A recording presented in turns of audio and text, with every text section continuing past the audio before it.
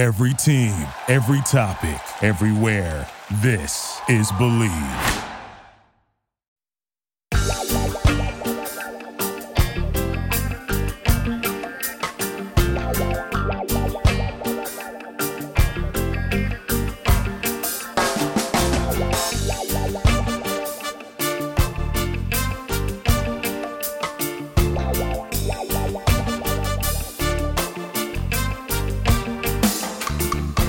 Hello and welcome to the Healthy Herb Podcast, a place of information and inspiration for the home herbalist.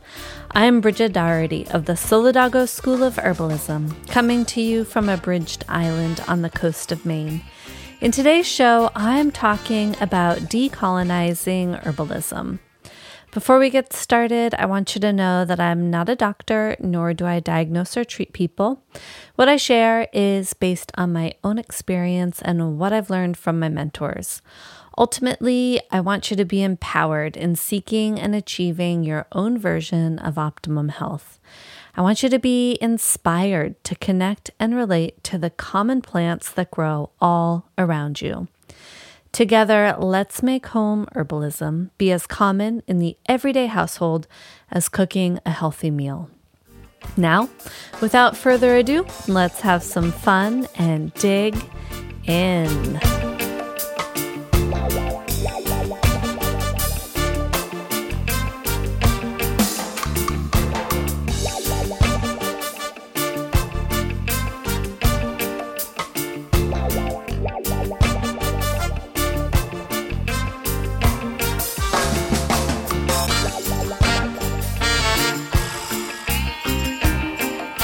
Okay, today I decided to take on the challenge, the task of talking about decolonization of herbalism. And this is not a topic that I am an expert on by any means, but it is one that I have spent some time thinking about and coming to my own terms of understanding. And I want to share some thoughts and perspectives with you, and you can decide from there if you agree or don't agree, or if it clicks a little things in your brain here and there that you can then roll with. So first I want to define what is colonization, what do we mean by decolonization, and then it's going to be maybe a little disjointed, but I'm just kind of going to talk about some different topics that to me represent aspects of what may be representations of colonization within herbalism, or at least a colonizing mindset, and how we can shift that mindset in modern day herbalism. And how can we bring awareness to some things that are going on in the herbal world? Again, this is a huge, huge topic. I mean, I think that it would be amazing for someone to write a huge paper or book on, but could be very involved. So I'm just going to brush the surface and share some general thoughts that I have with you on the topic.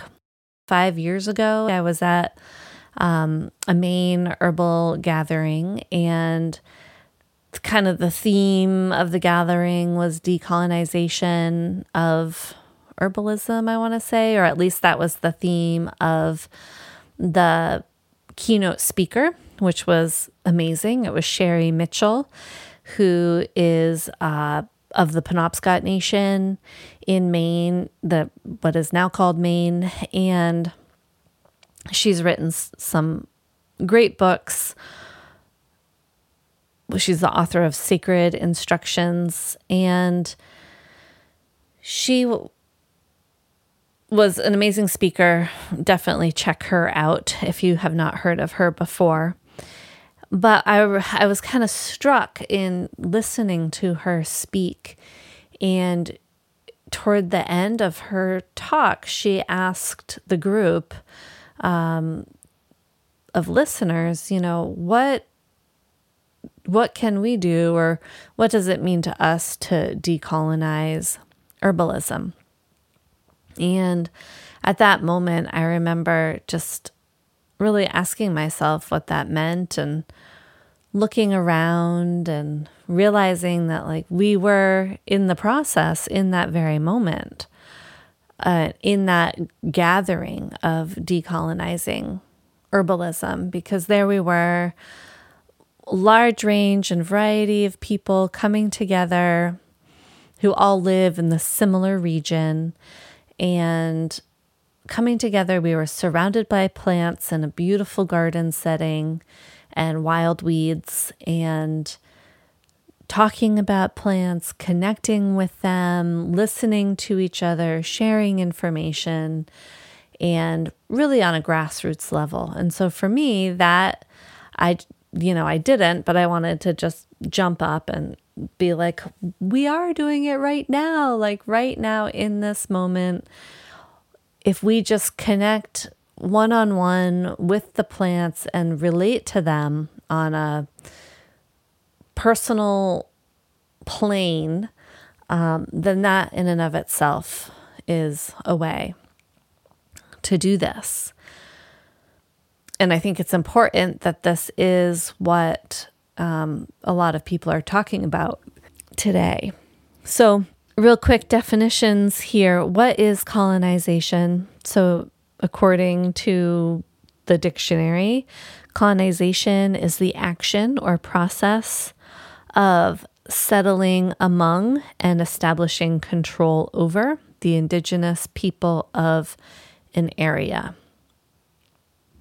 It's the action of appropriating a place or domain for one's own use.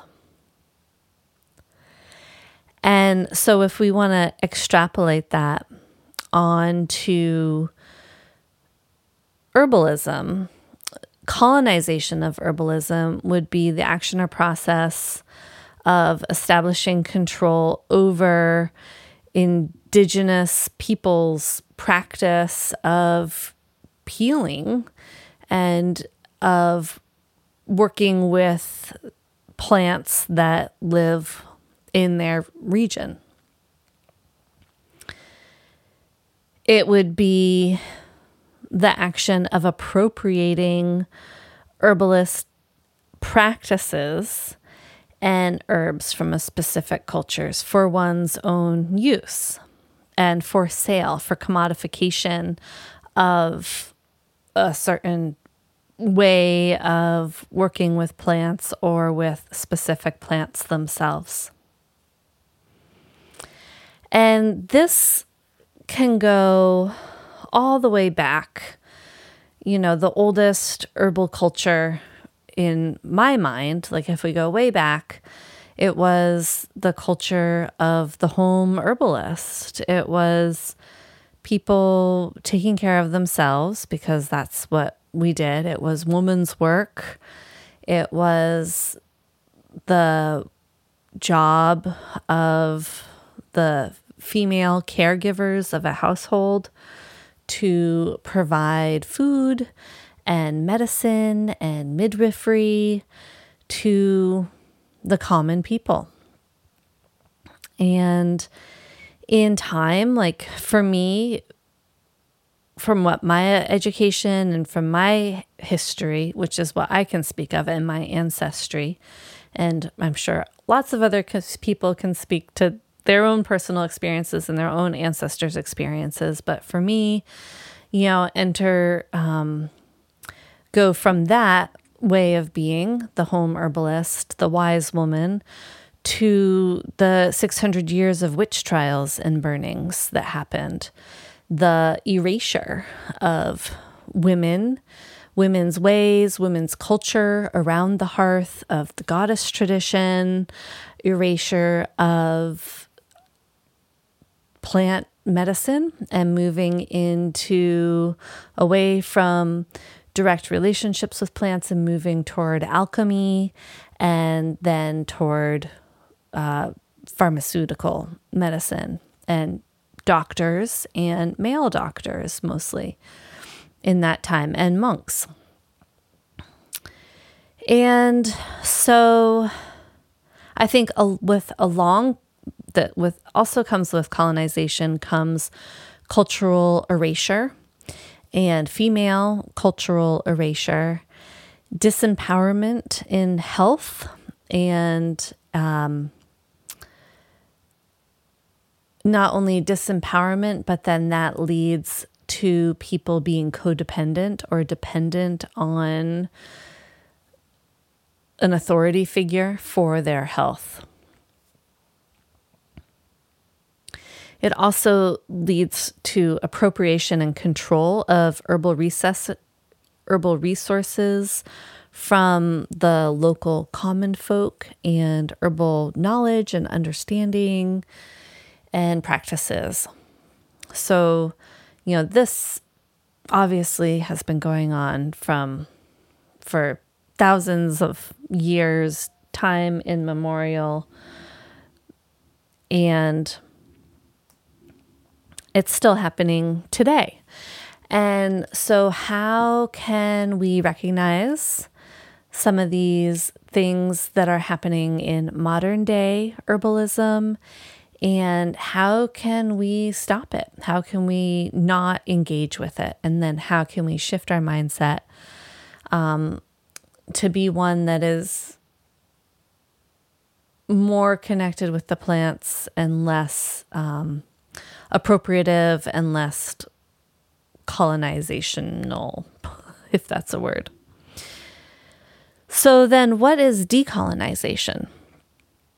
According to the dictionary, the process by which colonies become independent of the colonizing country.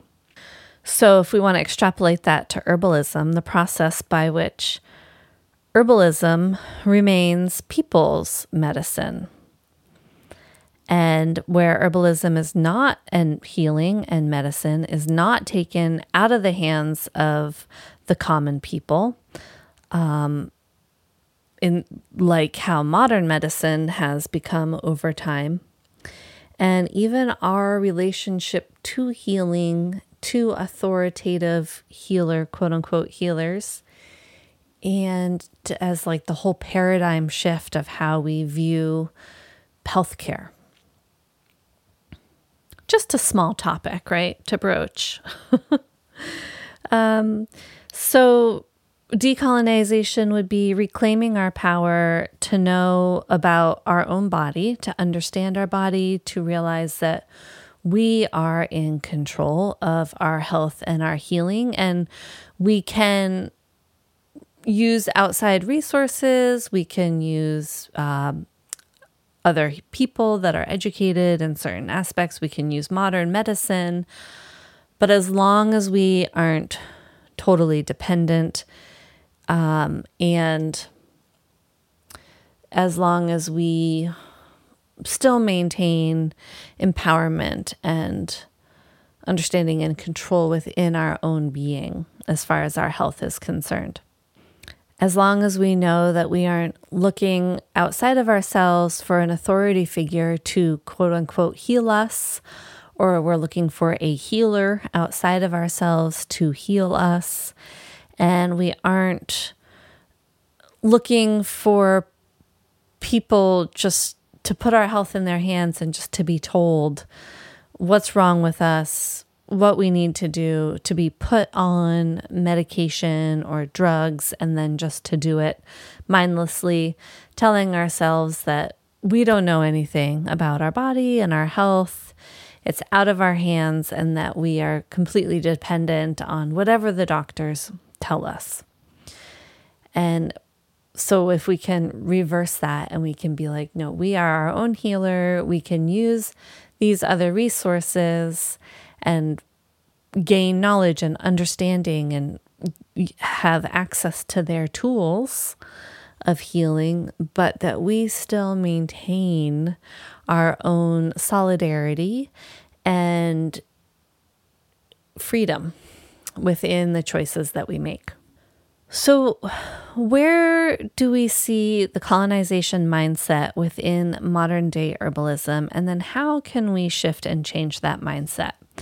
And I have a variety of, I guess you could say, talking points or perspectives or thoughts. So I'm just kind of going to weave my way through them, and in no specific order, basically just as I thought of them and wrote them here on my notes. And just going to dive in and let's see what we get into. So number one, I see a colonization mindset within modern day herbalism, especially in Americans, when we are working with exotic herbs and plants. And I know that there is even a mindset out there where it's like the only plants that could actually be healers or superfoods or, have these like magical healing qualities must be exotic plants that come from far away, have exotic names, and come from other cultures in other regions of the world. For example, and this is a big one, maca. I don't know if you have heard of maca, but maca is a root vegetable that is in the same family as turnips and radishes. So it is basically a vegetable, and it has a lot of health properties that a lot of other root vegetables have. But it has been marketed to be a super food, to give you health and longevity and hormonal quote unquote balance or hormonal effects, and to be a super energizing superfood. And there's a lot of problems with this. There's the problem of the fact that it's appropriative behavior in that we are appropriating a cultural food, traditional food from an exotic place, from Peru in this case, and commodifying it and turning it into a supplement, and then marketing it to Americans as a heal-all medicine. There was, the first thing that I Googled because I know that this is a serious issue. The first article that came up was a Peruvian national treasure is being smuggled out of the country by Chinese. Basically, a turnip is causing unrest in Peru. I don't know that the turnip is causing the unrest. I would say that the appropriative and colonizing behavior around this plant is causing unrest in Peru. So it's a root vegetable known as maca, is commonly referred to as the national treasure of Peru, and is considered a superfood, this article says. It grows in high altitudes and is deemed so important that the Peruvian government has forbidden anyone from taking maca out of the country in seed form or whole. However, the Chinese, and I have to say Americans, have caught on to this vegetable and its professed healing properties. And especially the Chinese have been offering maca farmers in Peru huge sums of money for their crops, and it has led to a global maca shortage. And this is an issue because not only are they buying products, but I feel like I've also heard that the Chinese are also buying whole farms, but I don't know if they're buying the farms or just the large amounts of products and then bringing them to China. And now they are also growing this plant in China and are putting it back into the market at a reduced rate. And therefore, people are buying it from the Chinese instead of the Peruvian people. So it's kind of twisted because not only is it now this turnip is maybe even hard for Peruvian people to access, and this is their cultural food that has been grown, cultivated for over 4,000 years in a place where, it's high altitudes in Peru and Bolivia with very thin soil. So it's probably a place that's hard to grow a lot of food and crops in general, I would say. Is, the overuse of this plant and turning it into a global superfood is really affecting the culture from where the plant is originally from. So that is a huge issue, and that is, I think, a very fine example of colonization mindset and how herbs can be a tool of colonization. And this goes back, even if we think of way back during the spice trades, we had these beautiful, and there's probably still issues within the spice industry, I would imagine. But back when the spices were first being traded and, discovered by colonizers, that they, these beautiful plants were grown in really, small islands, the spice islands. And once they found their way to Europe, the Europeans, of course, decided that they needed to gain control of the spice trade. And so they went and colonized these islands for the plants, for the spices. So not only can herbalism be a side effect of colonization, but it could be a driving force historically of colonization. So how can we shift this mindset? Well, let's stop buying maca products. Let's leave that superfood to Peru and the Peruvian people. And let's definitely not buy maca that comes from China. And let's focus on our own bioregional herbalism, our own food crops that grow right in your area. Let's focus on turnips that grow in the United States versus maca. And understand that root vegetables are very healthy in a variety of ways, no matter what root vegetable it is that you're working with. Working with bioregional herbalism, working with common weeds, especially that grow in your bioregion. And this, I think, is one of the great ironies, so many ironies within herbalism. But the great irony is that one way to change our colonizing herbalist mindset in getting away from exotic herbs is to actually work with the common weeds that most of them were brought to America by colonizers, right? And even these weeds could be considered colonizers unto themselves, non-native weeds that can take over and be invasive. And how ironic that one way out of a colonization mindset within herbalism is to actually work with the plants that are considered colonizers and threats to indigenous plants of a region. If you want to know more about that, you can check out a podcast episode. I did a few podcast episodes back about invasive plants versus native plants. So stay away from exotic herbs that come from afar and work with plants that grow within your own bioregion.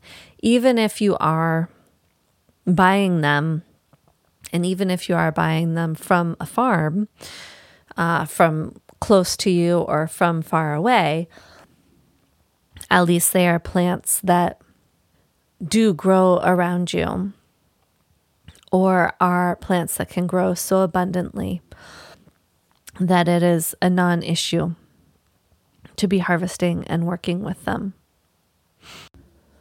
So, another aspect of colonization mindset in modern day herbalism is the overharvesting and use of herbs that are endangered in the wild in America, even, and I guess around the world, which ties in with the exotic herbs. But this whole mindset of it's here for us, we're just going to harvest it all and not think about sustainability. Now, from my understanding, like sustainability is kind of a new perspective. Around the world, there was always this thought, and maybe at that time, there was this thought of there's enough, there's plenty, like take what you need. And when that became extended, and when herbs became commodified, which maybe that unto itself is a colonization issue, it was more of a harvest of greed and not need. So the more that you could harvest, the more money you would make. And the sustainability of future harvests was not really considered, even though that would also be the sustainability of financial income into the future anyway. So there's examples of herbs that have been overly harvested are, American ginseng, golden seal, black cohosh, and such. Now, let's see. So there's United Plant Savers, which has been working hard to maintain endangered herbs and to work more with the perspective of sustainability. Now, there's also, I wanted to share this, the Northeast Forest Farmers Coalition that one of my old friends from college actually apparently is working on. She got a grant and they're working on knowledge sharing around growing herbs that are native, like cohosh, ginseng, bloodroot, golden seal, and ramps, trying to build local economies and supply chains around native plant conservation. So the Northeast Forest Farmers Coalition, they're going around the whole Northeast region, connecting herbalists with local growers and educating local growers on how they can grow these endangered farm forest crops, which is pretty cool. So the Northeast Forest Farmers Coalition is a partnership of universities, nonprofits, businesses, and other organizations with a shared goal of bringing forest farming opportunities and educations to the Northeast region. So if you live in the Northeast, you can check them out. northeastforestfarming.org. So that's a way that we can decolonize that mindset, and then also don't work with these endangered herbs. Learn about other herbs that you can use as substitutes, like barberry, an invasive non-native plant, has a similar chemistry as far as the berberines go as golden seal. And it has a lot more plant material that contains these berberines all throughout the whole plant, not just the root. And that's just a way more sustainable plant to harvest and work with instead of golden seal. Also, to understand this concept of when plants grow far away from humans, like in high altitudes or deep in the woods, that they might not want to be, used in large amounts by humans. And that the common weeds that grow right underfoot, that love disturbed areas that humans disturb, that those are the plants that want these connections with humans, that want to be our medicine, that are abundant and right there waiting for us to connect with them, right under our feet. So working with the weeds is one of the best ways to decolonize herbalism. Okay, another big one for me is initiatives around licensing herbalists. I think is right alongside colonial mindset, where we have, and luckily we aren't doing this in America. We don't have licensure for herbalists or even like national certifications. And I hope that that always stays that way. There are always initiatives out there that are wanting that. But then there are also initiatives out there that don't want that.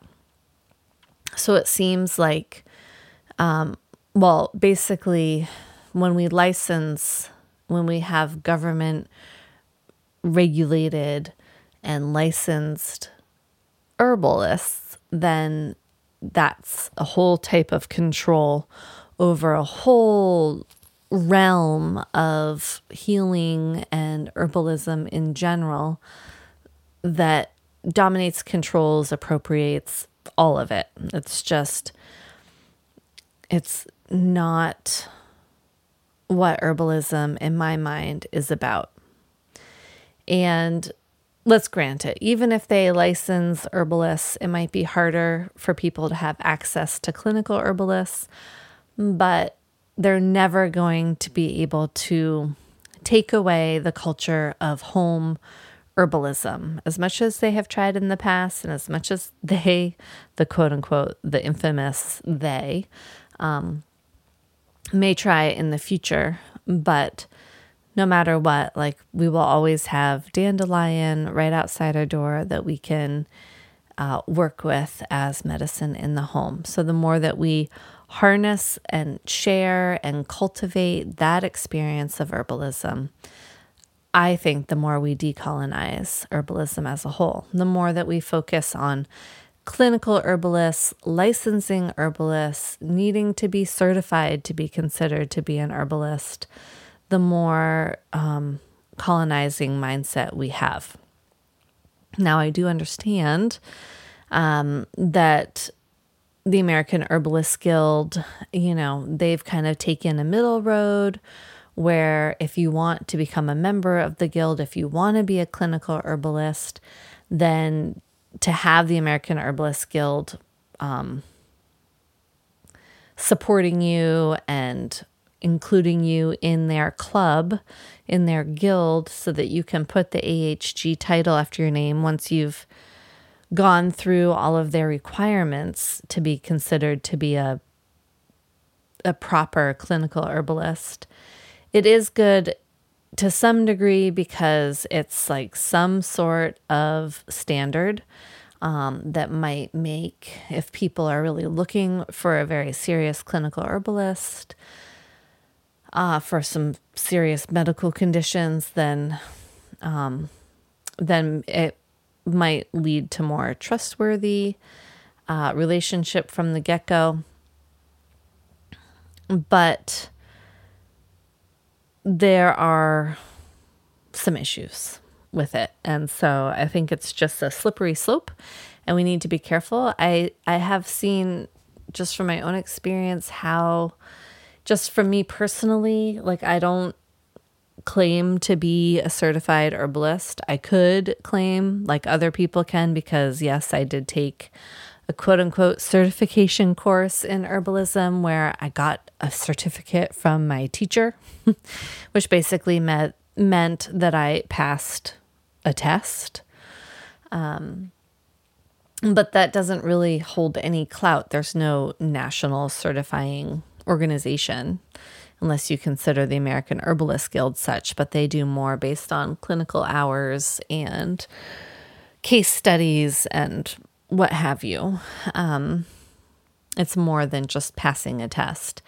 But I found, in offering different talks through different organizations and even in writing my book, people just want to slip that word certified herbalist into my bio, even though I don't include it. I've seen it in just like local groups, organizations that I speak with. All of a sudden I see my bio and it has certified herbalist on it. It's like, oh, it just makes me so more legitimate or something. I don't know. So I always am telling people, no, like I don't want to claim certified herbalist. Like there's a lot of issues behind that all. And even in the book that I just wrote, Drinkable Healing Herbal Infusions, they slipped that in the bio. And luckily I caught it right at the end and it didn't go into print. Although I did just notice that is in my bio on the Amazon page. It's like, I guess it just people think it gives it more clout. So I have to figure out how to take that off of the Amazon page. But I just find it very interesting that it's like people just want to put that certified on there because that's what we've been so trained. Like if you're gonna be a healer or a practitioner of any sort, then you need to have some sort of license or certification or letters after your name. And I think that comes a lot from a colonized mindset. So because we need to trust, that we don't need to be certified to be an herbalist. We just have to have connections with plants and experience with plants. And then to build relationships with people that might want to ask questions or to learn from me. Like they don't need to know I'm a certified herbalist. They just need to know me. And they need to know my information, my experience, what I put out there.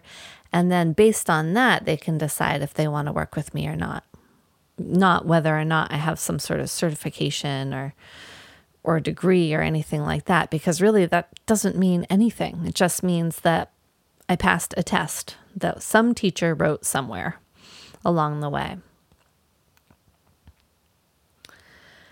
I also am concerned a little bit with clinical herbalism. I mean, there's definitely a need for it and a place for it, but there's aspects of clinical herbalists that lead to a colonization of herbalism.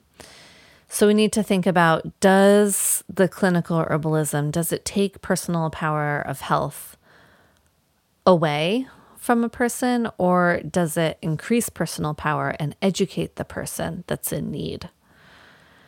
It really all depends on how it's done. Does the person seeking help see themselves as going to a healer to be healed?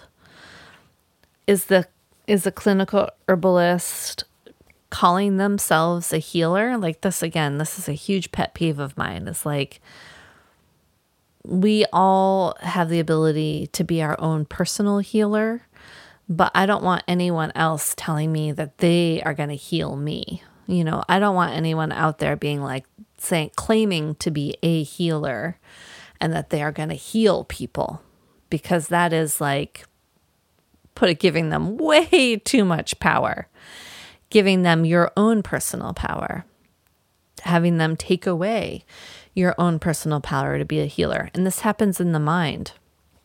And I think that is colonization of the mind, where, with modern medicine today, we go to the doctor and we trust everything the doctor says. We put all of our power into the doctor's hands. These are my symptoms. The doctor then gives us a diagnosis. Well, then if those are your symptoms, then this is the name of what you have. This is the name of your condition, which is sometimes just a fancy way of describing the symptoms over again. Like, oh, my skin is inflamed. You have dermatitis, which basically means you have inflammation of your skin. It's like, yes, I know. And then to go to a doctor and then be put on drugs. And this is a term that, Susan Weed really cued me into, is like when people give away their power and decide to be put on things by another person or to be healed by another person instead of deciding within themselves to take the drugs that are recommended or suggested. There's a big difference there within the mindset. There's one that comes from victimhood and then one that comes from a place of personal power. And I think that the mindset of the victim is a colonized mind. The mindset of an empowered person is a decolonized mind, to put it super simply. So when you're going to see a clinical herbalist, are you going because they are now an authority figure that you are going to give your power away to and be told what to take, when to take, how to take it, and actually be given the remedy that you now have no connection to? Is it a remedy? Is it a formula that another herbalist, clinical herbalist, has decided that this is the formula of herbs for you, and you're going to now pay this person to tell you that, and then pay them again for the formula that they're giving you, and then be beholden to them next time you need that formula? Say it works. Now you have to go back to them continually to get that same formula, instead of having any sort of connection with the plants themselves. If we want to decolonize herbalism, we need to relate directly to the plants and not to an authoritative figure who is the healer. We need to be our own healer and connect with the plants ourselves. As beings, we need to at least have the understanding that we can, if we want to, maybe we don't want to, but that we have the ability, that it is easy, that we can make our own remedies, and that they work, that they are effective. And I think also, if we want to decolonize herbalism, then we also need to be able to pass on that information to our neighbors and our friends and our family. We need to be able to be working with herbs in a way where we can not only relate with the herbs that we are working with, that we can then take that information and pass it along to other people. The easiest way to do that is to work with herbs as simples, one at a time, one individually, one per remedy. It doesn't have to be one per day, but one per remedy, so that we can build that relationship. We can't build a relationship with herbs when they're always in formula, because then we're only building a relationship with that formula. And that formula is, in a lot of ways, owned by the person that created it.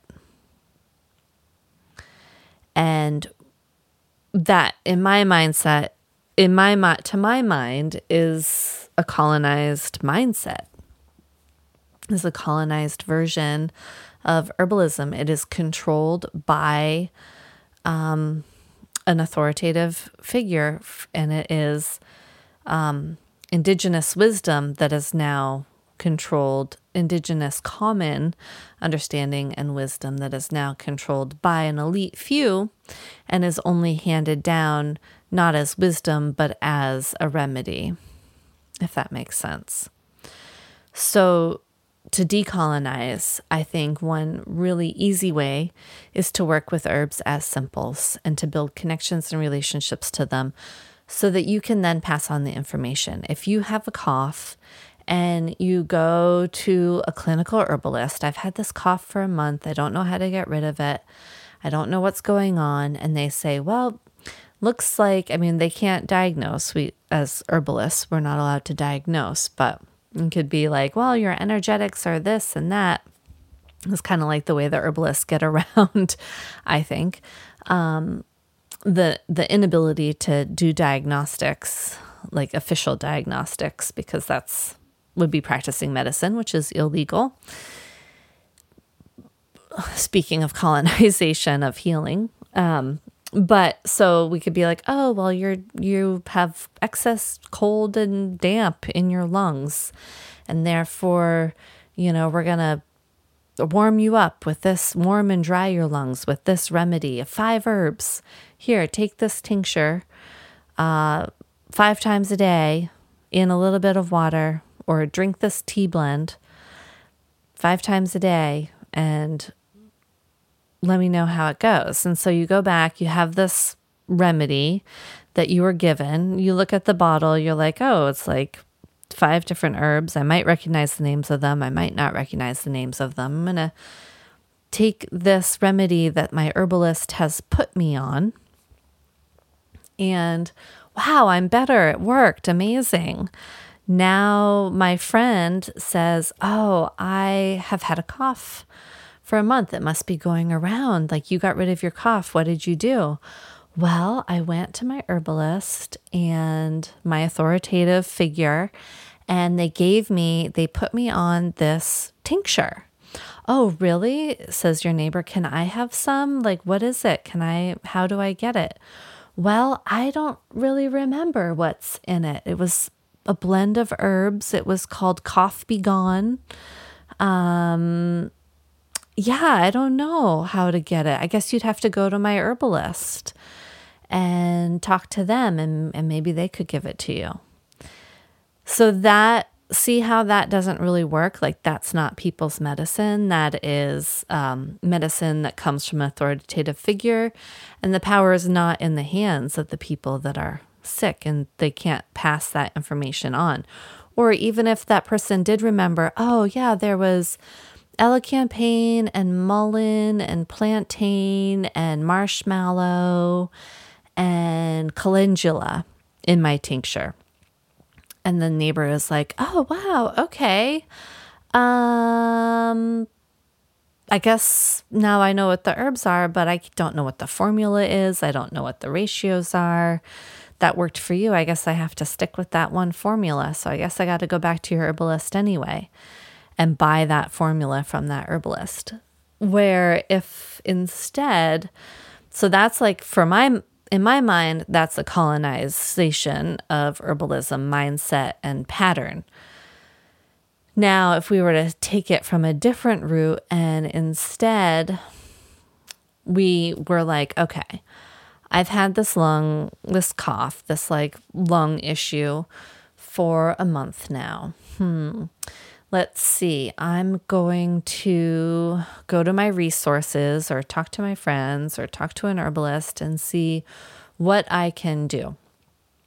Let's see, it looks like mullein leaf in an infusion with some milk is like a great lung healer. So I'm going to do that.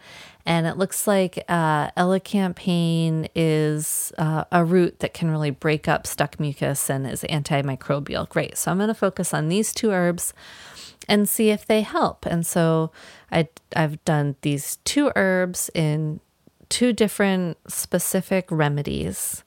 And wow, my lungs are all better. Amazing. My neighbor comes up to me. Wow, like you seem so much better. I have the same issue. We must have all gotten the same sickness. It's gone around our community. What did you do? Like, how can I do it? Well, I did mullein infusion and elecampane tincture. Oh, wow, that's great. 2 herbs. And you can then say in these ways, and this is how these herbs felt. Well, when I took the elecampane tincture, I could really feel it breaking up the mucus in my lungs and really opening up my lungs and warming them. And I could really feel just by the taste of it that it was really doing this work. And the mullein infusion, wow, it just felt so soothing and comforting and a little bitter and earthy, but definitely restorative. And so, and it just happens that there's mullein growing in our back field.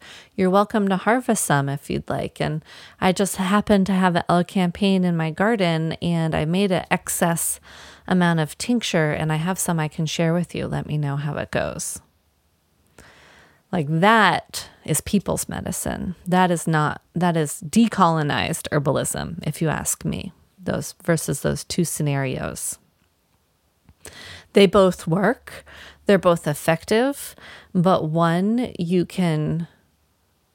are empowered and You don't have to pay an authoritarian figure, maybe to get the information at first, or to feel confident in the information, or just a few quick herb workshops or classes to give you the basics.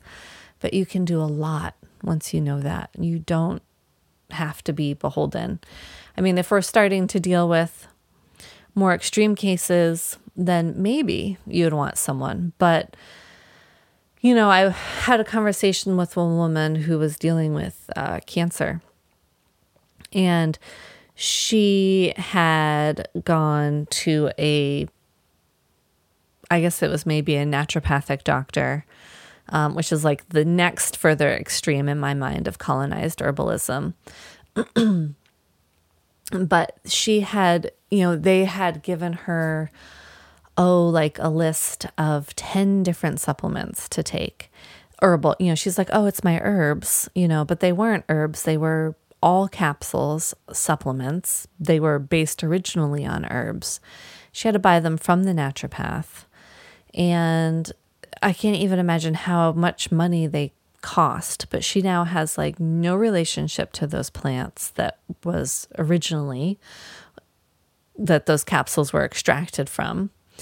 And they didn't make her feel good. They made her feel sick, and she didn't really like the way that it just felt like taking more drugs to her. I asked her out of curiosity for the list, and she gave me the list, and my mind was just blown. I was like, these guys, they have a standard protocol, and they're just throwing a bunch of supplements at her. And it just seemed like you could easily trade out a lot of the supplements for a simple herb that is like maybe the basis of that supplement. And that if she could have just picked like 3 or 4 herbs or mushrooms that she could have worked with on a intimate relationship to me, that would seem like a lot more beneficial in the healing process, or in the process of building health.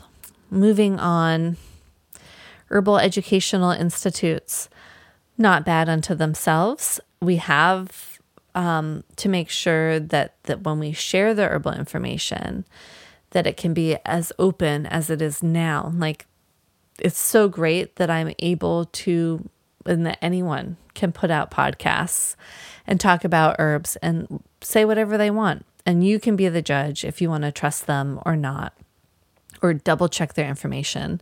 And that's the same what you want to do with any school, any herb school or herbalist that you talk to, and any doctor, anyone. You always want to have the ability to double check your information.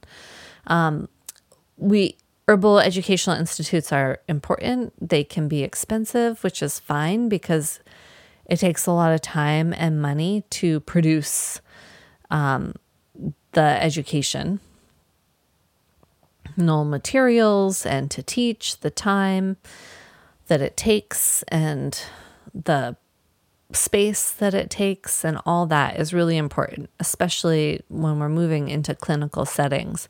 But we also need to make sure that there's education for the home herbalist if we want to decolonize herbalism. It would be a real shame if there was only education, higher forms of education for only clinical herbalists. We want to make sure that the sharing of herbal information is always open and free to anyone. And the plethora of books that we have on the market is amazing, herb books. So we're so lucky in that sense. We just have to be careful because in other countries, this is a major issue. Now, I will say one thing that does drive me crazy is the sharing of herbal information on social media. Sometimes it drives me crazy. Sometimes it's good. It can be very inspiring. I do like Instagram for that. And so I do have an Instagram page that I like to share little herbal inspiration about. But if you go on Facebook, oh my gosh. And like, I had to like stop following herb groups because it was just random people asking crazy questions, crazy health questions to the great hive mind, the great abyss, and the answers and responses that people were giving were just, I mean, it was like, there was no regard for the person behind the diagnosis, right? So the person's like, I've been diagnosed with such and such. Help. What can I take? And then 50 comments, 50 like one word comments. Oh, this one herb, or, oh, colloidal silver, or this supplement, or, like, in some ways it's great that we can do that we can like tap into this hive mind and just have anyone share whatever their personal experience is or whatever information that they've heard or read. But you really have to double check all of that and not trust it. I mean, who are these people that are answering you? You don't know. They don't know you. It's very disconnected, as social media can be. And it drives me crazy. So when we're getting our information from that sense, I mean, it can kind of go too far in the other direction of like free information, like tell your neighbor. But once it's like so disconnected as it can be on social media, it concerns me. Okay, another issue that we have to be careful with, patenting herbal formulas or trying to patent herbs, even criminalizing herbs like cannabis, like talk about colonization of a plant. And then also patenting herbal formulas like the whole fire cider issue.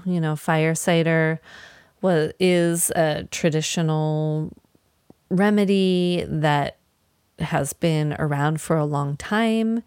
And then all of a sudden, and lots of different herbalists would use it in a way to describe their formulas that they were selling or just making in their home. And then there is this one company that decides that, oh, there's not a patent out on this. We're going to claim this name as our own product. And then we're going to sue all the other companies that start putting it on their label. So luckily, the people won the fire cider case, and the company that tried to get the patent did not. So thank goodness for that check and balance there as far as keeping herbalism decolonized in the United States. But we need to be hypervigilant as far as things like that go, because that's not the only example of that has happened. And then just in general, commodification of herbs in general can be an issue, especially when we start turning them into supplements. It's nice that we can access that there is an herbal marketplace, that we can purchase and buy herbs, that it doesn't all come down on us, because it is a lot of time and effort to harvest, grow, forage, dry, prepare, make the remedies. And not everyone wants to do that.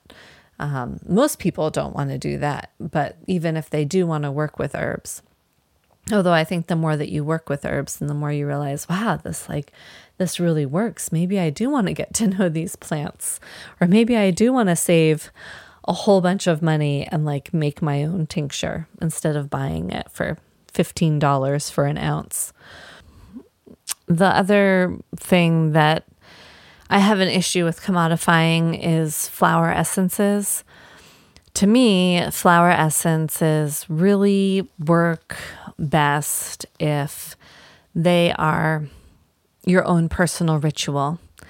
If you have determined what the flower means to you, what it represents to you, and then you make your own remedy, your own magical flower essence with that flower, with your own personal intention into it, then that is real magic, real medicine, real energetic healing.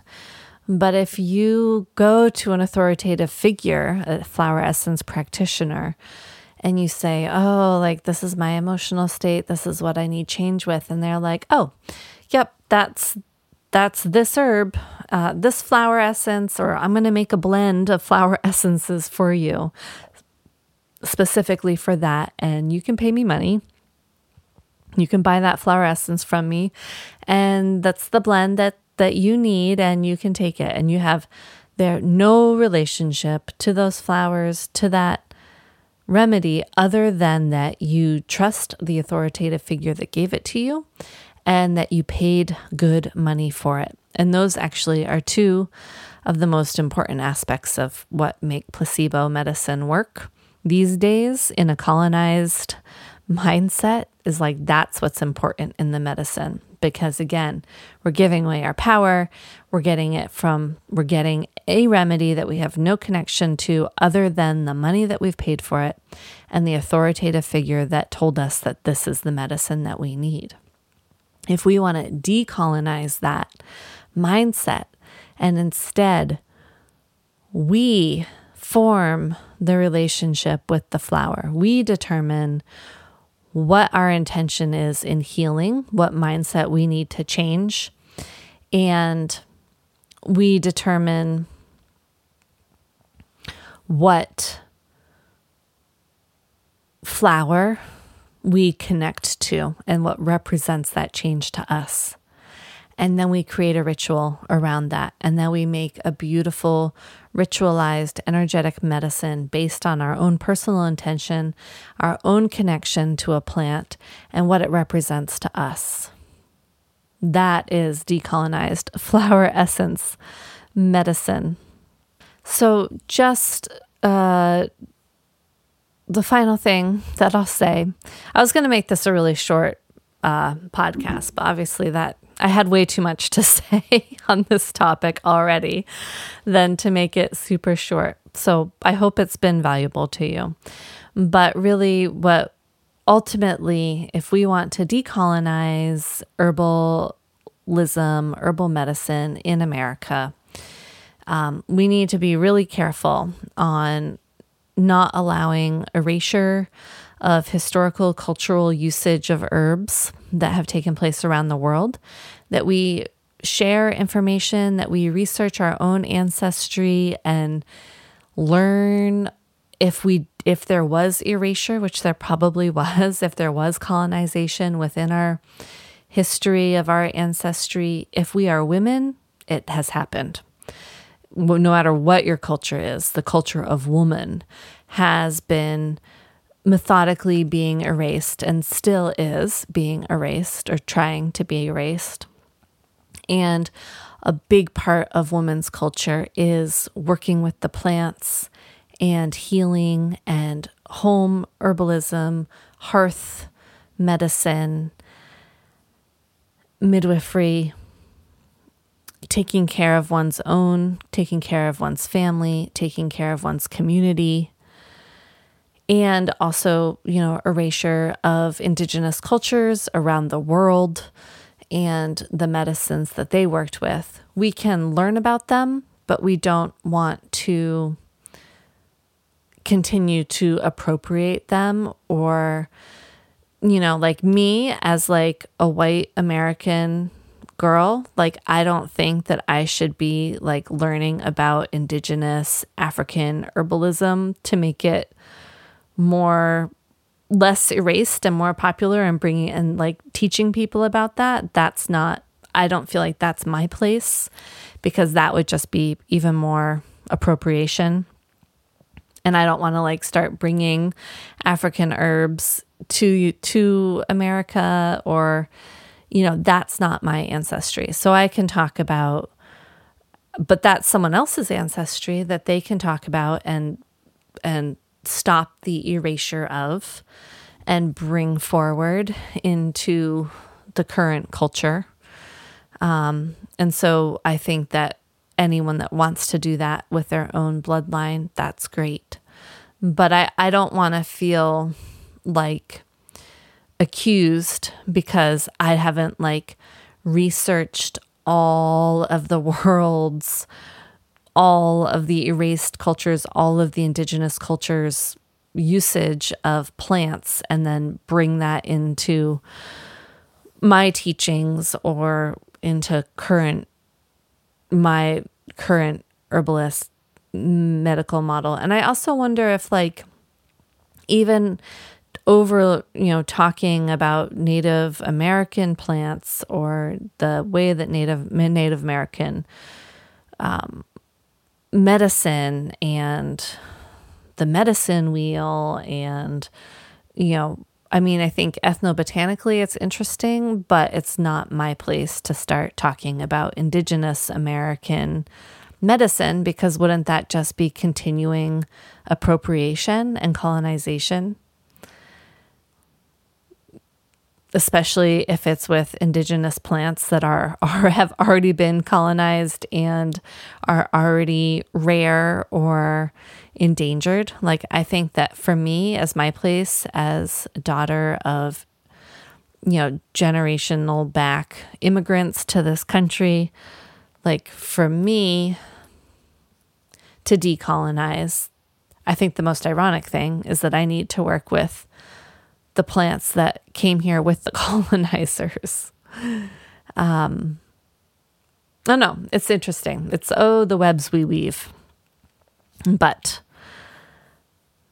I think it is time for me to stop dwelling on this topic for today. I would love to hear what your take is on it. So feel free to reach out to me and let me know what you thought about this topic and my perspectives on it. Feel free to rate and review the podcast. I would love for you to find me on Instagram, Facebook, my website, all with the tag Solidago Herb School, and say hi. Let me know what you think of the pod, and let's connect.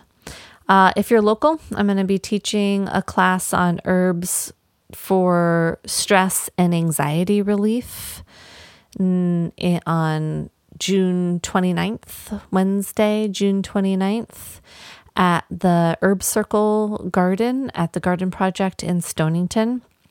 Check my website or DM me if you want to join us. That's from 10:15 to 12:15. It's $40. We will meet the plants. We will make the remedies and taste the remedies and learn about our bodies. So join me.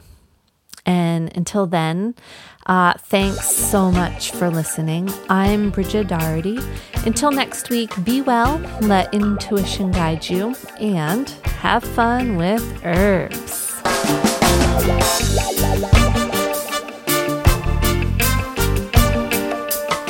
La la la